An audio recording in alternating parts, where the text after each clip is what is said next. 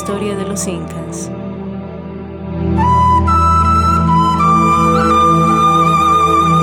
Episodio 30. Preguntas.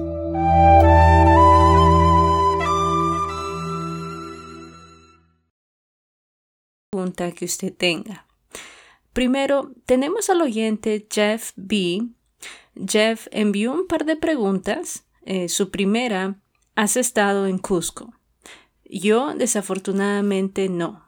Mientras tanto, Nick, como muchos de ustedes saben, ha estado en Cusco. Estaba allí para trabajar en una excavación en Minispata, en las afueras de Cusco, en las cuencas de Lucre. Se quedó en el pueblo de Huacarpay. Sin embargo, iba a Cusco los fines de semana para poder comer y beber. Digamos que la comida en Cusco es mucho mejor que en Huacarpay. A continuación, el oyente Jeff pregunta, ¿habrá un episodio sobre Sacsayhuamán, Rumihuasi o Tipón? Me gustaría especialmente saber más sobre Ollantaytambo. Bueno, Jeff, te animo a escuchar el episodio 15, Sacsayhuamán, que está completamente dedicado a la ciudadela monolítica que domina en Cusco. En cuanto a los otros sitios enumerados, he pensado en hacer episodios en sitios específicos, pero no lo haré por varias razones. Los sitios en los que he hecho episodios, el Coricancha, Sacsayhuamán y Machu Picchu, en realidad los he visitado y por lo tanto tengo un poco más de información al haber estado ahí. La única que planeo hacer y en la que no he estado es la Isla del Sol. Otra razón es que los episodios serían muchos más cortos de lo que ya publiqué y no estoy seguro de que haya suficientes personas interesadas en cada sitio inca. Este es, después de todo, un podcast de historia, no de viaje. Sin embargo, recomiendo un libro que cubra algunos de los sitios incas más populares, Monuments of the Inca, de John Hemming. Hemming entra en detalles fantásticos sobre varios sitios y edificios bien conocidos de los incas. De hecho, al escribir esos episodios sobre el Coricancha, Sacsayhuamán, Machu Picchu y Cusco, Monuments de los Incas fue un recurso invaluable al discutir los detalles de estos sitios. Además, las fotos en blanco y negro de Edward Ranney están solas. Vale la pena recoger el libro. Escribir esos episodios sobre el Coricancha, Sacsayhuamán, Machu Picchu y Cusco, Monuments de los Incas fue un recurso invaluable al discutir los detalles de estos sitios. Además, las fotos en blanco y negro de Edward Ranney están solas. Vale la pena recoger el libro. Por último, Jeff pregunta, he leído que la gente se asentó en el área después de una inundación y esta fue una de las razones por las que construyeron en un terreno más alto. ¿Hay algo de verdad en esto? Supongo que Jeff se refiere específicamente a Cusco, pero de cualquier manera no hay evidencia de que una inundación fuera la razón por la cual los antiguos andinos se establecieron ahí donde lo hicieron. Si uno lee lo suficiente de los cronistas españoles, escuchará varias versiones de la historia de la creación de los Andes y los incas. Algunos de ellos incorporan un evento de inundación muy similar al gran diluvio en la historia del Arca de Noé. Los historiadores aportaron esto como una cristianización de las historias andinas de la creación por parte de los españoles. E imagino que esto sucedió porque los españoles y probablemente otros en Europa estaban tratando de lidiar con la idea de que las personas estuvieran presentes en lo que para ellos era una nueva área del mundo. ¿Ocurren inundaciones en los Andes? Ciertamente. Huacarpay, el pueblo donde teníamos nuestra base, sufrió una severa inundación 1 o 2 años antes. Había muchas pruebas del daño que se había hecho con edificios en ruinas que aún se encontraban al costado de las carreteras. El pueblo estaba en una cuenca, pero todavía está a casi 2 millas sobre el nivel del mar. Pero la gente sigue viviendo allí. No. Lo que leíste probablemente fue una cristianización de una de las historias de la creación andina. Gracias por tus preguntas, Jeff. A continuación, tenemos una pregunta de Ryan Bauer, partidario del programa en Patreon. Ryan dice: no puedo evitar comparar el ascenso de los incas con Roma. Al escuchar el podcast Historia de Roma, entiendo que Roma pudo expandirse al ser la fuerza militar dominante en la región, en contraste con otras potencias como Cartago, que expandió su poder a través del mercantilismo y la contratación de mercenarios. El dominio militar de Roma provino del uso del sistema manípulo y, en términos generales, de su actitud de nunca decir morir. Los incas parecen ser similares a Roma en este sentido, donde se expandieron superando los grupos circundantes en el campo de batalla, pero específicamente, ¿qué los diferenciaba de sus rivales militares? ¿Tuvieron alguna innovación en tácticas o armamento? Roma. Parece que, sin importar el área del mundo de la que uno hable, siempre regresa a Roma, lo cual está bien. Creo que es natural comparar sociedades a lo largo del tiempo. Es difícil no hacerlo.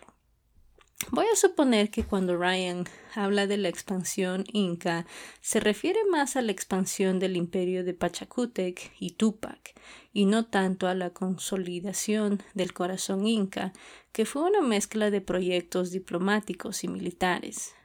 Mientras que los soldados romanos superaron a sus oponentes con disciplina y tecnología, los incas estaban en pie de igualdad con su enemigo en estos aspectos. Su armamento, una mezcla de hondas, jabalinas, garrotes, mazas y espadas de palma, era el mismo que el de sus enemigos. Si se mataba a un líder o se capturaba una huaca, había una buena posibilidad de que las tropas se retiraran o incluso se desviaran, así que la disciplina podría ser un problema a veces. Los incas tenían dos ventajas: sus caminos o sistema logístico y sus números. A medida que el inca trajera más grupos, su ejército crecería. Sabemos que los incas podían desplegar ejércitos de decenas de miles, incluso hasta 100,000 o más a veces. Los caminos, completos con su sistema de tambos y colcas, podían soportar grandes ejércitos como el de los incas y transportarlos con relativa rapidez. Hubiera sido difícil para los grupos enemigos llegar a números similares a menos que se unieran y formaran coalizaciones. Y algunos lo hicieron, como la Confederación de Quito, como se les ha llamado. Sin embargo, el Inca aún podía lograr victorias sobre tales coaliciones, aunque se nos dice que fueron asuntos sangrientos. Ryan tiene otra pregunta o declaración más bien. Él dice: creo que escuché esto en el podcast de Historia de América Latina, pero tal vez fue en otro lugar. Pero me dijeron que la civilización de Tiahuanaco no usó la guerra para crecer en poder o influencia. Me han dicho que crearon grandes monumentos y mejoraron su tecnología agrícola para que cuando otros grupos entraran en contacto con ellos, voluntariamente se subordinarían a ellos para que ellos también pudieran tener acceso a la tecnología tiahuanaco. Algo así como Apple no necesita contratar mucho, pero todos ya quieren trabajar ahí. Si escuchan este podcast, los animo a todos a escuchar Max Surgeon, The Latin American History Podcast. Pero volvamos a Tiahuanaco. No hay duda de que Tiahuanaco tuvo cierta influencia en algunos grupos. Podían asombrar con grandes monumentos y florecieron con sus campos elevados en el altiplano. Sin embargo, los habitantes de Tiahuanaco no eran bonobos. Para los que no lo sepan, los bonobos son un mono, más pequeño que un chimpancé, que se caracteriza por ser pacífico.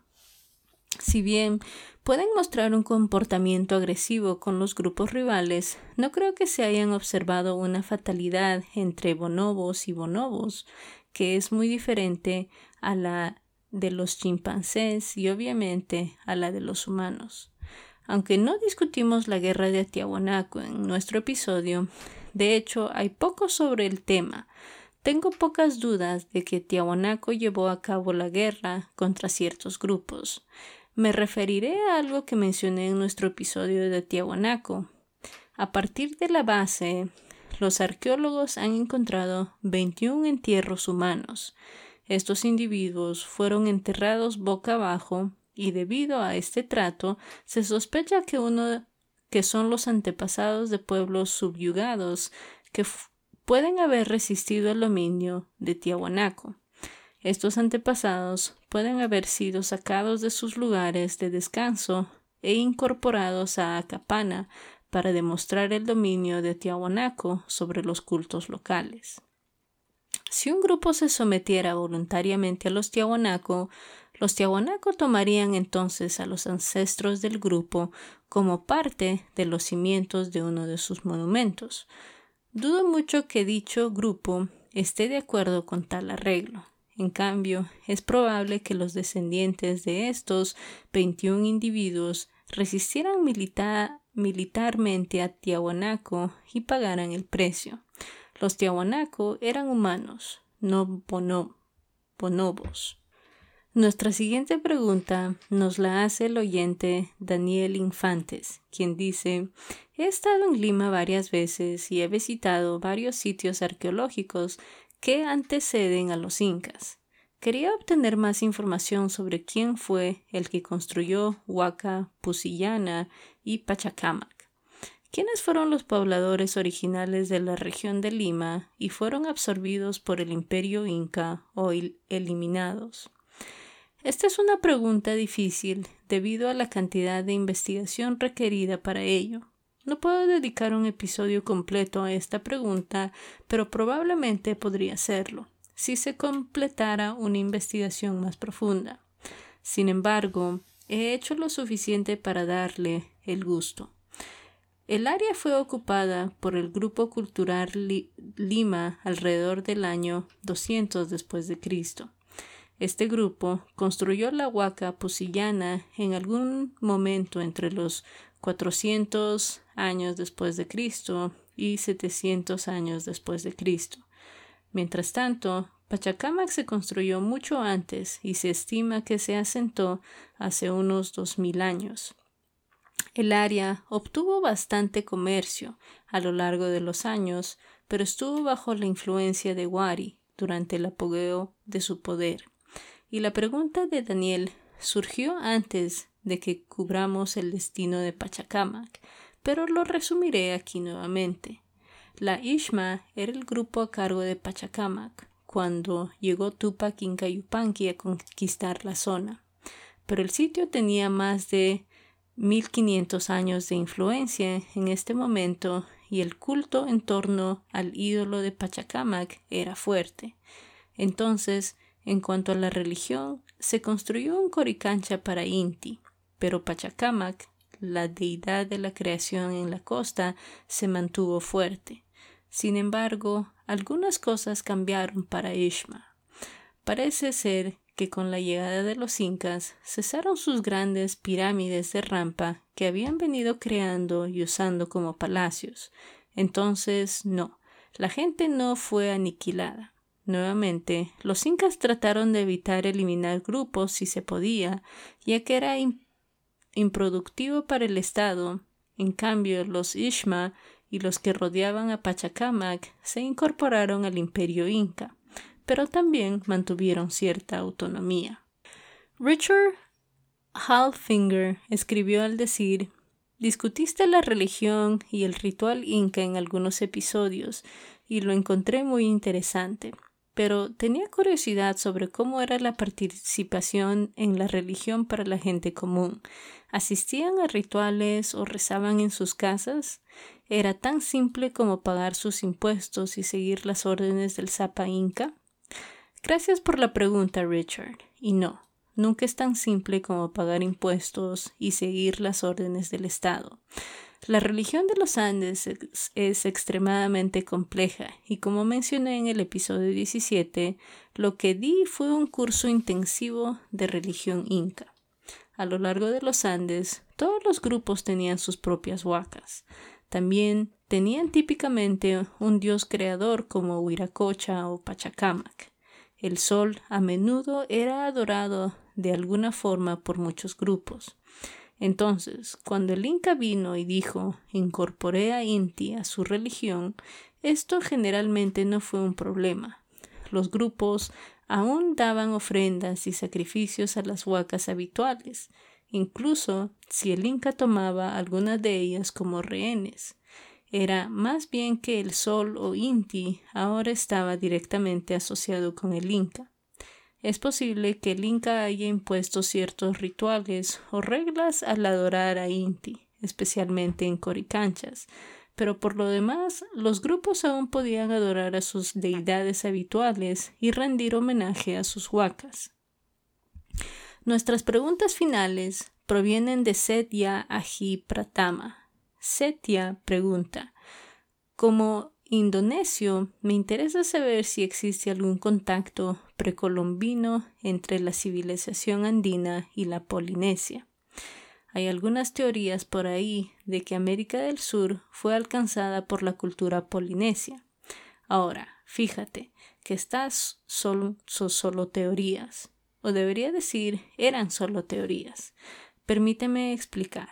Cuando leí la pregunta por primera vez dije, sí, he escuchado esta teoría antes. Es posible que los polinesios hayan llegado a América del Sur, pero debido al aumento del nivel del mar, los primeros sitios están bajo el agua en este momento, lo cual es cierto. Es probable que haya sitios muy por debajo de la línea de agua a lo largo de la costa sudamericana, pero luego investigué un poco más y me sorprendió. A principios de julio del 2020 se publicó un estudio sobre el contacto entre la Polinesia y América del Sur. En un estudio de ADN que encontró ADN sudamericano en ciertas poblaciones del este de Polinesia, incluida la famosa Rapa Nui, también conocida como Isla de Pascua. Mantengo esto en un nivel alto, pero tengo un par de artículos relacionados adjuntos en las notas del programa para aquellos interesados. Una teoría presentada es que los polinesios llegaron a América del Sur, el área colombina, se mezclaron o trajeron habitantes sudamericanos a las Marquesas y desde ahí se extendieron a varias otras áreas en el Pacífico. Los investigadores ahora están buscando para ver si pueden encontrar sitios, similitudes en los artefactos o similitudes en el lenguaje para corroborar aún más estos hallazgos. Otra teoría presentada establece que los habitantes de la actual Colombia, nuevamente, ahí es donde se correlaciona el estudio de ADN, viajaron hacia el oeste, hacia el norte y el sur de las Marquesas. Se mezcló con los polinesios, que luego viajaron a varias otras islas en el Gran Pacífico. Ahora, la idea de que los sudamericanos viajen solos desde Colombia es la teoría menor en este estudio. Cuando publiqué el artículo en la página de Facebook, Thomas de The History of Aotearoa New Zealand Podcast inmediatamente cuestionó esta teoría. Sin embargo, las velas arqueológicas experimentales de América del Sur muestran que era posible utilizar las tecnologías presentes hace mucho tiempo. Incluso los vientos habrían favorecido una expedición desde Sudamérica. Sin embargo, a pesar de esto, estoy más inclinado a pensar que el contacto se produjo de oeste a este, solo en función de lo lejos que sabemos que los polinesios pudieron viajar y navegar sobre el océano abierto. Y esto sí es el contacto ocurrió. Una vez más, todo esto también es nuevo para mí y es muy emocionante, aunque se necesitará más investigación para fortalecer este estudio. Sin embargo, los investigadores también afirman que esto explica por qué la batata pudo llegar a la Polinesia mucho antes que los viajeros europeos, lo que nos lleva a la siguiente pregunta, o preguntas de Setia. ¿Cuál es la historia de la patata? ¿Qué planta era originalmente? ¿Cómo evoluciona hacia la patata moderna? ¿Evolucionó naturalmente a su forma actual o fue cultivado? ¿Qué tan extendido está en los Andes y quizás en América del Sur en general? ¿Y qué tan importante es para el desarrollo de la civilización en los Andes? ¿Qué serie de preguntas? Para los que no saben, la papa se originó en los Andes. De hecho, se dice que hay miles de variedades, la mayoría de las cuales se encuentran en los Andes. De nuevo, miles de variedades de patatas. ¿Cómo crees que realmente comes? La humilde patata es increíblemente diversa, lo cual es asombroso cuando piensas en las dos variedades que puedes encontrar en tu tienda local. Después de considerar la pregunta más a fondo, responderla completamente requerirá más investigación. Sin embargo, una cosa que he estado considerando es sumergirme en alguno de los cultivos que hemos discutido o que son nativos de los Andes, a saber, maíz, quinoa y papa. Si está familiarizado con la historia de China, que es setia, sabrá que en el episodio de Chris Stewart sobre rice es uno de los episodios más populares de todo el programa, y el programa tiene más de 200 episodios hasta la fecha. Así que espero algún día presentar algo similar sobre algunos de los alimentos básicos de los Andes. Nuestra pregunta final de setia: ¿existe algún contacto entre la civilización de los Andes y otras civilizaciones de América? Por ejemplo, la mesoamericana y la amazónica. Otra excelente pregunta. Entonces, admito que he estado un poco suelto cuando digo algo como los Andes o región andina. Cuando digo esto, me refiero a los Andes centrales. Técnicamente, las montañas de los Andes se extienden tan al norte como Colombia o incluso la actual Venezuela. Si los indígenas de esta zona de los Andes tuvieron contacto con los de Mesoamérica, no estoy seguro. En cuanto a grupos de los Andes centrales, haciendo contacto con Mesoamérica, lo dudo. La distancia era demasiado grande. Habría sido diferente en la costa, por ejemplo. Sabemos que Spondylus se obtuvo frente a la costa del actual Ecuador y se comercializó tan al sur como Nazca. Ahora, esto no era un comercio directo entre la costa de Ecuador y Nazca, pero había una red ahí. No me sorprendería si hubiera una red comercial que se extendiera hacia el norte o a lo largo de la costa, desde el actual Ecuador hacia Panamá y Mesoamérica. Ahora bien, el Imperio Inca sí tuvo contacto con algunos grupos en la Amazonía. Estos grupos vivían justo al otro lado de los Andes, dentro del barrio Andesuyo y del imperio, y algunos eran considerados súbditos. El Imperio Inca comerciaba con estos grupos y otros, obteniendo plumas raras, pieles y probablemente productos agrícolas. Y el Inca incluso incorporó el arco y la flecha en sus ejércitos, cuanto antes había estado ausente. Discutiremos la interacción entre los incas y algunos grupos amazónicos con mayor detalle a principios del próximo año. Y con eso es todo. Hemos terminado con las preguntas de nuestros oyentes. Quiero agradecer a todos los que me contactaron con sus preguntas. Realmente los aprecio. Volveremos a la narrativa en el próximo episodio.